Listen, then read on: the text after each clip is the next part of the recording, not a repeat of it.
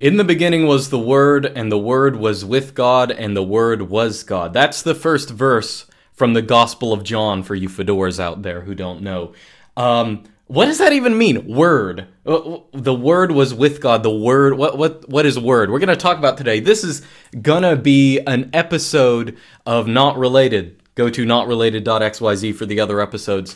We're going to be talking about a little bit of biblical theology, but really in a wider pagan context. And that is to say, I'll go ahead and say there's this idea out here that a lot of people have. It's sort of a Varg-tier idea. And it's the idea that, Christianity in some senses was an interloper in Europe. It was this strange alien religion that came here and radically changed everything. In reality, I want to talk about the Stoic backgrounds of Christian theology. And I guess how Christian theology has to do with Neoplatonism and Hermeticism and some other things. I want to mainly focus on Stoicism in this video. I think it's most important because the Gospel of John in many ways, although it has some other elements in it, I mean, this first verse, in the beginning was the Word, does not make any sense in the modern context. One fact of life is that, when 1,000 or 2 years have gone by, the way that people think has utterly changed. And this is something, in order to even understand this verse, which you hear a lot if you go to church or read your Bible, it's something that no one, I feel, has a good understanding of. So we're going to discuss it. Now, first off, that verse, in the beginning was the Word, that actually is, of course, an obvious parallel to Genesis 1:1. In the beginning, God created the heavens and the earth. But let's discuss what this actually means. Now, the word word here, in the beginning was the Word. That, of course, now the New Testament was written in Greek. And the word in Greek for word is the word logos, okay, Logos.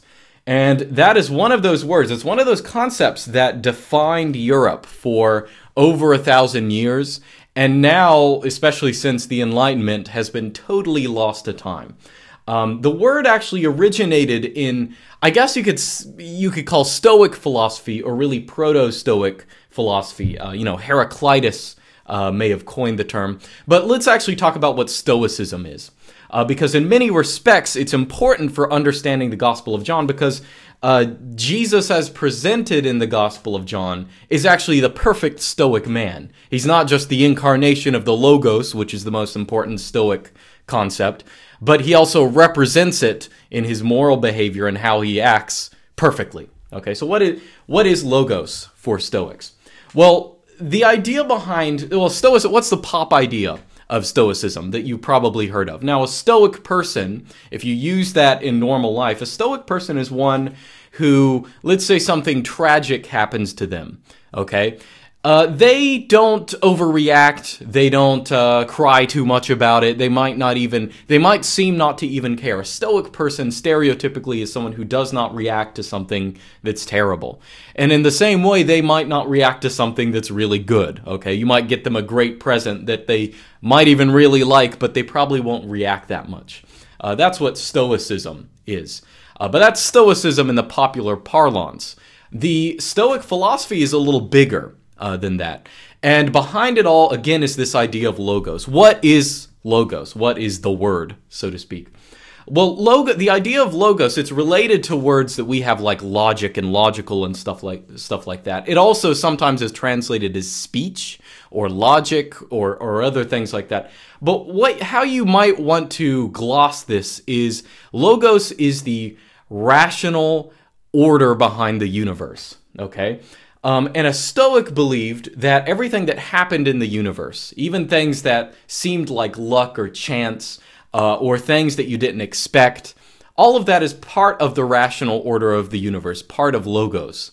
And the ideal behavior is for someone to be consistent, it's not that they don't care about what happens, but that they can accept what happens in the world as has been an inevitability. This was something that was going to have to happen, and a wise person is one who, comports his moral behavior in that direction. Okay, so for example, let's say we're talking about ethics, okay, or what is moral behavior? Well, moral behavior is behavior that is not going to have drastic, sometimes unexpected outcomes, right? So alcoholism or drug addiction, obvious ones like, if you're philandering or something, those are obvious examples of behaviors that in many ways go against logos, in the sense that there's a rational order to the world, and if you try and subvert that for your own temporary enjoyment, it's actually going to end up biting you.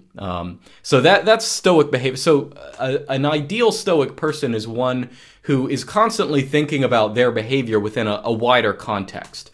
Not only are they ready psychologically when tragedy occurs, but they also realize that they're actually part of something bigger than themselves. Now, Stoics if you compare this to like Aristotle, okay, so Aristotle had the idea that basically everything in the universe has an individual goal, okay, so, the common example is, let's say you have a book, or, the word for goal in Greek, or it's a little bit different, but it's telos, okay, T-E-L-O-S. So if you see that, if you hear people talking about that, that's what that means. So let's say if I have a book and I, drop it from my hand, its telos is to hit the ground, okay? It has this it's moving to its natural place, which happens to be on the ground. In fact, most things built into them is some kind of goal to do something, or they have some kind of potential energy, as we would say nowadays. And that is not just in like their physical properties, but their individual people might have individual goals. Now, Stoics do not believe in this necessarily, okay? What they believe is the universe as a whole. The universe as a whole is a giant interlocking system, okay, that interacts in complex ways that we cannot necessarily see. But that system, which is often deified, like the Stoics often talk about logos as if it is God, as if it is one like unifying universal principle. But that principle ultimately has a telos. It has an ultimate goal. And from our position, we can never actually see that goal. Okay, that's not something that's going to be very obvious. Okay, so one little book that I have here is a book by Jeffrey Bartzel. And now this is not necessarily just on Stoicism, but I like this book. It's called Speculative Grammar and Stoic Language Theory in Medieval Allegorical Narrative. Now, we don't care about medieval allegorical narratives, but for our purposes here, it's an interesting book because I think the guy gives a fantastic view of Stoicism in the introductory chapters. It's actually very nice. So, he opens up with a good catch line. He says, in Alain de Lille's Plaintive Nature, De Planctu Naturae, his leading speaker, Lady Natura, bases much of her argument against sin in general and homosexuality in particular on the claim that both amount to bad grammar. Okay, so that's a funny way to start his book, but to Stoics, logos, as I said, it means the rational principle behind the universe. But it also means something sort of linguistic or grammatical. Obviously, the word is translated as word in the Bible, and it also has sort of the meaning of speech. And the Stoics actually had a pretty complex. Really, they invented grammatical theory in the West. Most of the original documents have been lost to time. We have a bunch of medieval commentators on the original documents, but a lot of the original Stoic grammar theory has been lost to time. But their view ultimately was that language itself, logos as it is spoken language, represents this rational order behind the universe. And to speak well or to use language consistently is actually to represent logos. And in the same way, as this example of sin being bad grammar, right? In the same way that bad grammar violates logos, so does aberrant sexual morality or any kind of sin. All of those are rejections of logos. Okay. Now, at the same time, how this, as Jeffrey Bartzel actually sums it up. I'll sum up I'll read his summary of, this is on page, I want to say 16 or something like that in his book. Or no, I think it's on like page 2 of the introductory chapter. He says, he boils it down to a couple of points. Okay, 1, the cosmos is guided by a rational principle, the logos, which ensures ultimately providential nature of the universe and that all that happens within it. 2, The summum bonum, that's the highest good for you Latinlets out there, is to live in accordance with that rational principle, though we have to understand the cosmos to do so. Number 3, language maps isomorphically to reality. So to study language is to study reality. However, as time passes and humans degenerate, the relationship between language and reality becomes increasingly distant. 4, bad grammar leads to mistaken ideas about reality. Misunderstandings about reality lead to false assents to impressions, and false assent in turn causes unethical behavior. And 5, grammar and ethics are linked in such a way that the deficiencies or strengths in one imply deficiencies or strengths in the other. Now, he goes on in this book a little later, around page 16 or so, to say, all things are bound together through a complex and interconnected network of causes, which is also how the Stoics define fate. Okay, so fate is not just some magical stuff that happens because the gods want it to happen. It's actually just part of the interconnected system of events we don't understand. Okay, I'll continue this quote. It is on this account that luck and chance are excluded from the system, because everything has a cause, and all causes are ultimately connected. And the cosmos is rationally governed. Nothing can happen by chance. So if you actually want to look at this, now I know I've started to say that this is sort of the background to a lot of early Christian theology, specifically the Gospel of John, which I quoted at the beginning. John actually in his gospel has several stories like this. Like at the beginning of John chapter 9, I suppose I might as well just read it out to you. As Jesus passed by, he saw a man which was blind from his birth. And his disciples asked him, saying, Master, who did sin, this man or his parents, that he was born blind? Jesus answered, Neither hath this man sinned, nor his parents, but that the works of God should be manifest in them. And then Jesus goes on to heal him. So this actually gives us, to the question, why do unexpected things happen?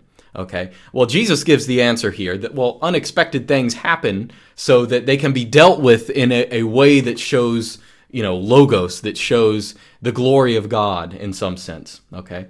Now, a little later on, I'm going to go down into Bardell's book on the next page. He says, if all events are caused within the great network of a divinely ordered cosmos, how can humans take responsibility for their actions, good or bad? Now, this is a good question, right? So if everything is working according to the plan, God's plan, or however that is, whether in the Stoics' view or I suppose in the Christian view as well, why should we? Do we really have free will? Do we really have the choice of going along or not? Okay. So Barsdell says this: the Stoics answer with a metaphor. Okay. Imagine a dog tied by a rope to a moving cart.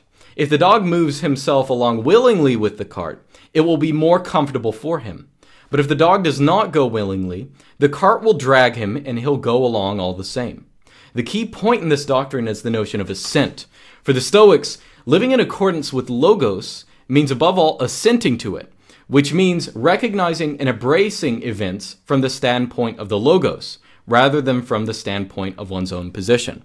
Now that can mean two things. First off, there are many things that happen in the world that you don't have control over. Okay, just things, good or bad, that happen to you that you can't really do anything about. But at the same time, you also have your own behavior, your own ethical actions. And again, to commit sin, either in the Stoic view or in the Christian view, that is something that is a rebellion against logos, and that's just going to get you in trouble. I'll continue. For both traditions, Stoic and Christian, the guarantee of a rational and benevolent cosmos means that any conflict between what is good for the system as a whole is by definition good for the individual. Likewise, human vice, conceived as a misguided and unnatural self-assertion, both goes against the cosmos and is self-negating for the individual who commits it. Okay, so this is the view we get in Stoic philosophy. Now again, when John opens his gospel, okay, and he says, in the beginning was the Word, and the Word was with God, and the Word was God, stuff like that. And he then goes to say that the universe is created by the Word and stuff like that. He's actually talking, this of course is a non-translatable concept, but he's talking about logos here. That is, there is a rational order that God implies, uses for these purposes. And the Gospel of John goes on to state that Jesus is the incarnation of the logos. And this might sound like gobbledygook to modern ears. What does it mean that Jesus is the Word and the Word became flesh? That sounds a little, I don't know, it sounds outdated, whatever it means. This meaning is lost. But that's a very specific claim within not just Stoic, but wider pagan philosophy at this time. Okay? So when we look at the example of Jesus' life, you can really see two themes, okay? Now, Jesus, of course, gives a lot of parables and other stuff that we can talk about, but the two, I guess, venerable aspects in the eyes of Christians of Jesus is, first, he is morally perfect, okay? And, of course, this is good for Stoicism, like, he does not commit sin, and this is good for Stoicism as well, because Jesus represents someone who is not given to vices. He doesn't, he isn't, although he is tempted on many occasions by the devil. We have the event of him in the desert tempted by the devil to take control of the world, and when the devil offers him the kingdom of the world and stuff like this. But although he is tempted, he never falls prey to any sin, okay? At the same time, Jesus has, especially at the beginning of John's Gospel, okay, very quickly we're told, actually in the second chapter of John's Gospel, that Jesus knows that he is going to die. He knows that he is going to be crucified. And this is something that comes up repeatedly in the Gospels. It was all part of the plan, the whole crucifixion and death and resurrection of Jesus. That was something that he knew from the very beginning. So this actually gives I guess the Stoic ideal, not just in moral behavior, but in terms of not ambivalence, but preparedness for unfortunate events, okay? Because although, we as normal humans, right, when bad things happen to us or might happen to us, that is something that might significantly change your behavior. But of course, Jesus, in the example that John presents in his gospel, although he's highly aware of his eventual crucifixion, he's utterly emotionally prepared for it. I mean, if we want to look at the Gospels, so let's say Luke chapter 22, there's actually a memorable passage you may have heard of if you went to Sunday school, where Jesus is praying. He's about to be captured. He knows he's going to be captured by Judas, who is betraying him, and by the Pharisees and all. And he's praying in the Garden of Gethsemane, or I think it's the Garden of Gethsemane in Luke, but anyway, either way, you can look it up. But it's in Luke chapter 22, and Jesus is so nervous. I mean, well, maybe I shouldn't even say nervous, but he is concerned for his future. He knows what's going to happen, that he, according to the gospel, he starts sweating blood or something that looks like blood. And this is chapter 22, verse 42 through 44, saying, "Father, if thou be willing, remove this cup from me. Nevertheless, not my will, but thine be done. And there appeared an angel unto him from heaven, strengthening him. And being in an agony, he prayed more earnestly. And his sweat was as if it were great drops of blood falling down to the ground." So he says, of course, although he's going through the suffering, it's not that Stoicism does not mean being a psychopath. It doesn't mean being involved. I mean, obviously you're going to have reactions when something bad happens at some level. But what Jesus presents, of course, is that although he knows that this is going to happen, he ultimately goes through with it because he knows it's part of Logos, it's part of the plan, right?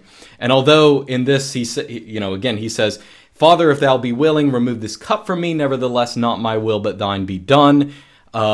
Of course, in John 18:11, he says, "Put up thy sword." When Peter, of course, pulls out a sword and tries to defend him when he's being captured, he says, "Peter, put up thy sword into the sheath. The cup which my Father hath given to me, shall I not drink it?" So although he, of course, doesn't want to be crucified in some sense, he has a reaction against that, he really wants more to be submitted to the Logos. In fact, that's who he is, that he's supposed to be the incarnation of Logos. So yes, although he doesn't necessarily want the cup, he will absolutely drink it if his Father has given it for him. So that is sort of the example that's given by him. Now, Logos for the rest of us, of course, is something, if we're not the incarnation of Logos, we obviously are not going to necessarily always understand what the rational order of the universe is. Or at least we can in some degrees. We can, provide for moral behavior and things like that, but we don't always necessarily know the logic of chance and fate and things like this.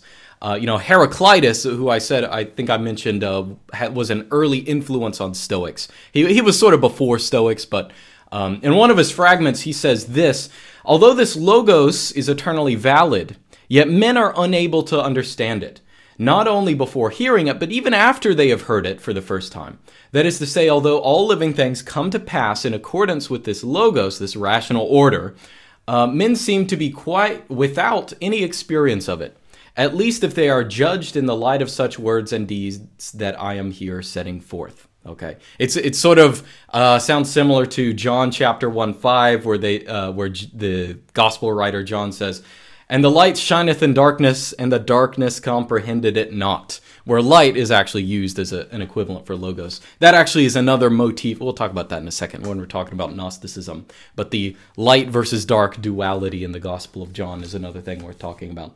But logos is something that, for a normal human, the thing you have to understand is that human reason, okay, although human reason is just a small subcomponent of logos, which is divine reason, the divine order behind the universe. And we can never fully understand the true essence of it. Okay, so that means in real life that we have to have a kind of stoicism. We have to realize, I don't always know what's necessarily best. I'm going to do what's morally right. I'm going to be stoic whenever something bad or sometimes when something good happens.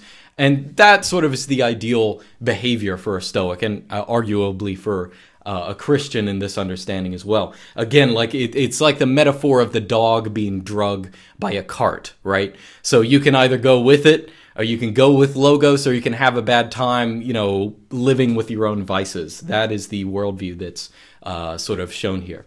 Now, there is one important difference where the gospel writer John differs from, I guess, Stoicism.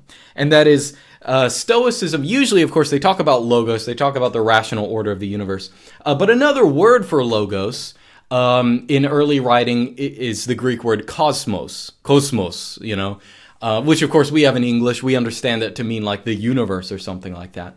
But John's gospel writer actually does not like this word, okay? Or at least Jesus in the Gospel of John. This isn't necessarily the case in the other Gospels. Like there are a couple passages that sort of seem like this. But all over the Gospel of John, Jesus makes the distinction between those who are of Christ, or those who are of Logos, and those who are of the world, or, cosmos in the original. So just to give you a sampling, I mean, there are like literally dozens of verses like this in John, whereas they don't exist in other Gospels. But just to read a couple, in chapter 7, verse 7, "The world cannot hate you, but me it hateth, because I testify of it, that the works thereof, that is of the world, are evil." In chapter 12, "He that loveth his life shall lose it, and he that hateth his life in this world, in this cosmos, shall keep it unto life eternal." Okay, chapter 15, "If the world hate you, ye know that it hated me before it hated you." And in chapter 17, "I have given them thy word, and the word hath hated them, because they are not of this world, even as I am not of this world." Okay, so there's this sort of distinction between the logos and the cosmos, which is a Christian distinction. It doesn't necessarily exist, at least to my knowledge. There might be someone else who distinguishes this. But for Christians, of course, there is divine, the divine order, and then there's a worldly order, which is, I guess, in an ideal world would be in line with the divine order, but it's not necessarily like that. Okay. Now, this is a pretty important distinction, right? Because it really sets up what is talked about as the kingdom of heaven in a lot of the Gospels, right? So there's a kingdom of heaven, and there's the kingdoms of this world, right? Now, one thing that's important to remember, like, a lot of the reasons that Jews came to reject Jesus is because they were expecting a king within the cosmos, a military, sometimes political king, a Messiah who would come and save them within their temporal struggles, their political struggles, which at the time were, okay, they were ruled by the Romans. So there were a lot of expectations at that time that if there were a Messiah, and of course there were other Messiah claimants at that period who actually did lead, around the year 70, of course, there was a big revolt that actually got, Jews massively killed by the Romans and the temple destroyed. And a lot of people, most Jews at that time, of course, expected the Messiah to be something like that, right? Now, Jesus, of course, did not do that. And the message of the gospel, so to speak, is actually very different from that expectation. It is one of a divine logos. It's one of, basically it's this, okay? The real victory is not a victory against something temporal or some kind of worldly enemy. It's really Jesus sets the example of what ideal ethical behavior is. He shows us the logos, that he is the logos. And the real victory is the victory against sin, which happens in individuals, okay? And that is something that later goes on to bring the world within, that brings the world within God's order.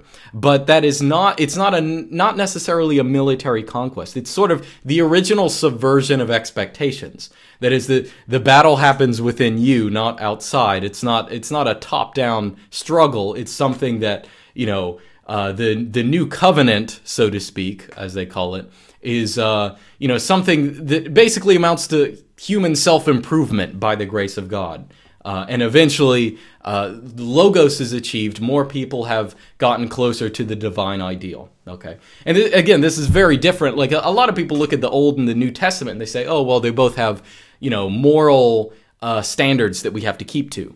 But there's a little bit of a difference. I mean, if you look at Levitical law in the Old Testament, I mean, really, most of that is actually political law. It's how do you run a society? What do you do if this happens, or if someone does this? You have to stone someone for doing this or that or something like that.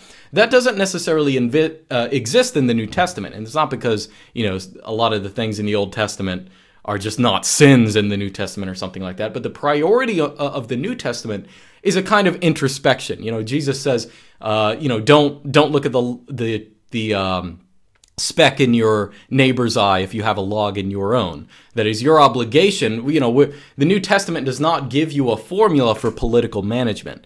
It gives you a formula for victory in sin in an individual's life. And in essence, you live up to that Stoic ideal at the same time. Stoicism, of course, is not actually the only pagan philosophy that's at play here. Now, I do want to make one more note, though, okay, before I even go on to that. Notice, there's this straw idea out there that before Christianity, what people believed in is, a bunch of hokey gods. They believed in Jupiter and Minerva, or, the Greek equivalents, and they believed that those were the forces of the universe, okay? But the reality is, if you look into the actual philosophical school, like, people in public would believe in things like that. They would talk about, gods as being, there being dozens of gods. But if you look at actual philosophers, they usually have something that's closer to believing in monotheism and believing in one God. As a parallel, if you look at India, okay, India gives us an example of one of the only polytheistic religions that's practiced at a huge scale. Okay, Hinduism, of course, stereotypically has millions of gods, maybe more gods than practicers. But if you actually really look into Hindu philosophy, generally the interpretation is that all of those gods are just reflections of one core essence. They're all reflections of Brahma. And the interpretation of that might be different in different schools. But the idea is that all of these gods sort of reflect some, higher oneness of God. And of course, Hindus who are philosophically informed will speak about God, capital G God, as one thing, in the same way that, a Muslim or a Christian might. So the idea, I think a lot of people try and make this really rigid distinction between monotheism and polytheism. It really is just, it's not as firm as people think. And in the West, that is true as well. If you look at especially the writings that were happening around the time of Christ, if you look at Ovid's Metamorphoses, there's this little creation story at the beginning, and he's very ambivalent exactly who created the world. He said something like, well, God created the world. It doesn't go into specific names, and the gods themselves come out later. There's this idea, and again, look, all these philosophical schools, Stoics believed ultimately in one divine essence, the Logos, in the same way that Neoplatonists, who came around around the same time as Orthodox Christianity, they believed in one, the one, as they call it, as Plotinus called it. They believed in one God behind them all. And actually, Plotinus believed in a trinity. That is, a trinity of the one, the intellect or the logos, and soul, which is, you could probably actually think of the spirit. Similar concepts. And, well, I don't know, maybe I'll talk about those later. But when you look at it in that perspective, Christianity is not necessarily that different from the pagan philosophies at this period. It's not as if there was some hostile takeover of some alien religion. Christianity fits, there's a lot of compatibility. A lot of these people who were writing pagan philosophies could also read Christian philosophies and understand that. And again, the Gospel of John, that statement, in the beginning was the Word, makes no sense to us. It makes lots of sense in that period. But anyway, one other pagan philosophy that's definitely worth talking about, especially with the Gospel of John, is what's called Gnosticism. So Gnosticism comes from the Greek word for gnosis. Gnosis means knowledge, okay? And Gnostics were seeking after the knowledge, ultimately, that the physical world is evil, okay? So Gnostics were influenced by Platonism. So Plato, of course, I don't know. I don't know if guys know. I don't know if this is common knowledge. But so Plato basically believed that, okay, there's the material world, but the material world is actually a pale reflection of reality. There is really a reality of forms, of ideas. And of course, when I say ideas, don't necessarily think something in your mind. I mean, there is some kind of greater, maybe spiritual reality where the true essence of things are. And the world that we live in is a pale reflection of that. I mean, you might remember Plato's cave, the parable of Plato's cave, where Plato says, what if you had a bunch of people and you raised them in a cave and they were looking at shadows of things and they were just chained there and they could only look at the wall, okay? His view is basically that's how we are, okay? We're only seeing pale reflections of reality. Now, Gnostics took that one step further. They said, okay, the material world is a pale reflection of reality, but it's also evil. Gnostics believed that although God created the entire universe, there is a deviant creature, which is somewhat analogous to Lucifer, Satan, or the devil. They called him the demiurge. But Gnostics believed that, okay, well, the world is actually created by this demiurge character, okay? And therefore the world is actually evil, all right? And there were many Christian Gnostics at this period. They eventually lost, as time went on. If you look at John's epistles and other writings, you actually see that, they're mentioned as antichrists. They're mentioned as people who deny that the world was created through Christ, that deny that, he became flesh, and stuff like that. Because Gnostics basically believed that, in fact, Gnostics even wrote some Gospels, okay? At least we have fragments of them. We might have a full Gnostic Gospel, but they were writing these Gospels quite a bit later than the Gospels we have were written. But some of them depict Jesus as, Jesus being crucified, and his spirit is just standing by watching everyone laughing, saying, well, you're just killing my material form. That doesn't really matter. That's the Gnostic philosophy. Gnostics ultimately believed that the world was evil. Okay. Now, Christians, if you look at the theology of the Gospel of John, they don't necessarily think the world per se is evil. Of course, God created the world and the world was good. That's what Genesis says. But they do think that there is this cosmos, there's this worldly order that is not necessarily the same as the divine order, as we mentioned. So Gnosticism was sometimes a temptation for Christians who wanted this more Platonic, Gnostic way of looking at the world. But as time went on, the Gnostics lost out. There are some inconsistencies with the Bible. Again, it's hard to believe that God created the world and the world is good, if that's what you believe. But Gnostics sometimes actually ended up rejecting the entire Old Testament. They're like, nah, that's something different. Anyway, so that gives you sort of a feel for the intellectual environment at the time.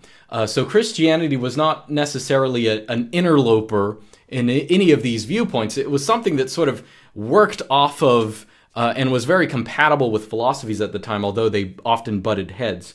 One other little metaphor that's shared between at least the Gospel of John and Gnosticism is the metaphor of light and darkness, right? I think I quoted from early in the Gospel of John where he speaks about, the light shines in darkness and the darkness didn't understand it, or something like that. Now, that might seem like a very common metaphor, but it's only common because it was popularized around this period. It's not necessarily even used in other Gospels. It's used in John. It was actually a common Gnostic metaphor, but it's also used among the Essenes. If you look in the Dead Sea Scrolls and stuff like that, a lot of early philosophical texts, including Hermetic texts as well, will occasionally talk about, there being a distinction between light and dark. That's a common metaphor, between knowledge and lack of knowledge, or truth and lies. All of those are used very commonly by John. That's why it's a sort of a more philosophical gospel than the other ones. You actually compare it, for those who don't know, like the other three gospels are usually called the synoptic gospels. And that's because they sort of give the same synopsis of one big story. The Gospel of John doesn't differ terribly, but, Matthew, Mark, and Luke, they're sort of more focused on Jesus healing people. And, the general consensus is that Matthew and Luke both read Mark and took texts, basically took passages from it, whereas John is probably independently composed. But that's just details. That's not for today. I'm just rambling at this point. So let's review a little bit, and I'm going to draw this episode to a close. Now, you may have noticed that, although this is an episode of Not Related, I have not read donations and questions this episode. And the only reason that is because I'm thinking about doing that in separate episodes now. So I think in a couple days, we will have an episode, a kind of review episode of the Fiera Band one, and I'll go over comments and questions, and I'll talk about other things. Might be a little more casual than a usual episode. But I just want to I want to do those separately, I guess. And I might stick with that. I might go back to the original. But so let's do a little review of what we learned. So again, a lot of these passages in the Bible actually make sense within their original context that has sort of been lost to time. Okay, and they are often in that sort of original Greco-Roman environment, a pagan environment. It sounds weird to say that, but they were part of a wider philosophical I guess, view of the world going on here. So Christianity, as I mentioned, I did mention in passing, I think, the notion of the Trinity and how that is related to Neoplatonism and some other philosophies as well. But here we talk mostly about Logos and Stoicism. So both for Stoics and for Christians, the ideal is not just moral behavior, but the ability to look at the things that we don't understand about the world and be okay with them. Even, of course, if we are going to be, if you see things around you that you cannot control, they are a part of Logos. They're going somewhere. There is some kind of goal to the universe. Both Stoics and Christians believe that, maybe in different forms. Christians, of course, additionally have a distinction between the Logos and the world, the cosmos. That is, there is an evil order in this world. That's not to say that the world is evil like the Gnostics think, but there's an evil order in this world. We live in a fallen world, and part of the gospel message is reorienting this world, which eventually will pass away, but reorienting this world with divine Logos, right? So anyway, this has been an episode of Not Related, part Bible study this time. If you have any questions, send them to luke@lukesmith.xyz or lukesmith.xyz/donate to donate, and I read donations in the next episode or whenever I do donation reviews. So that's about it. Hope you learned something.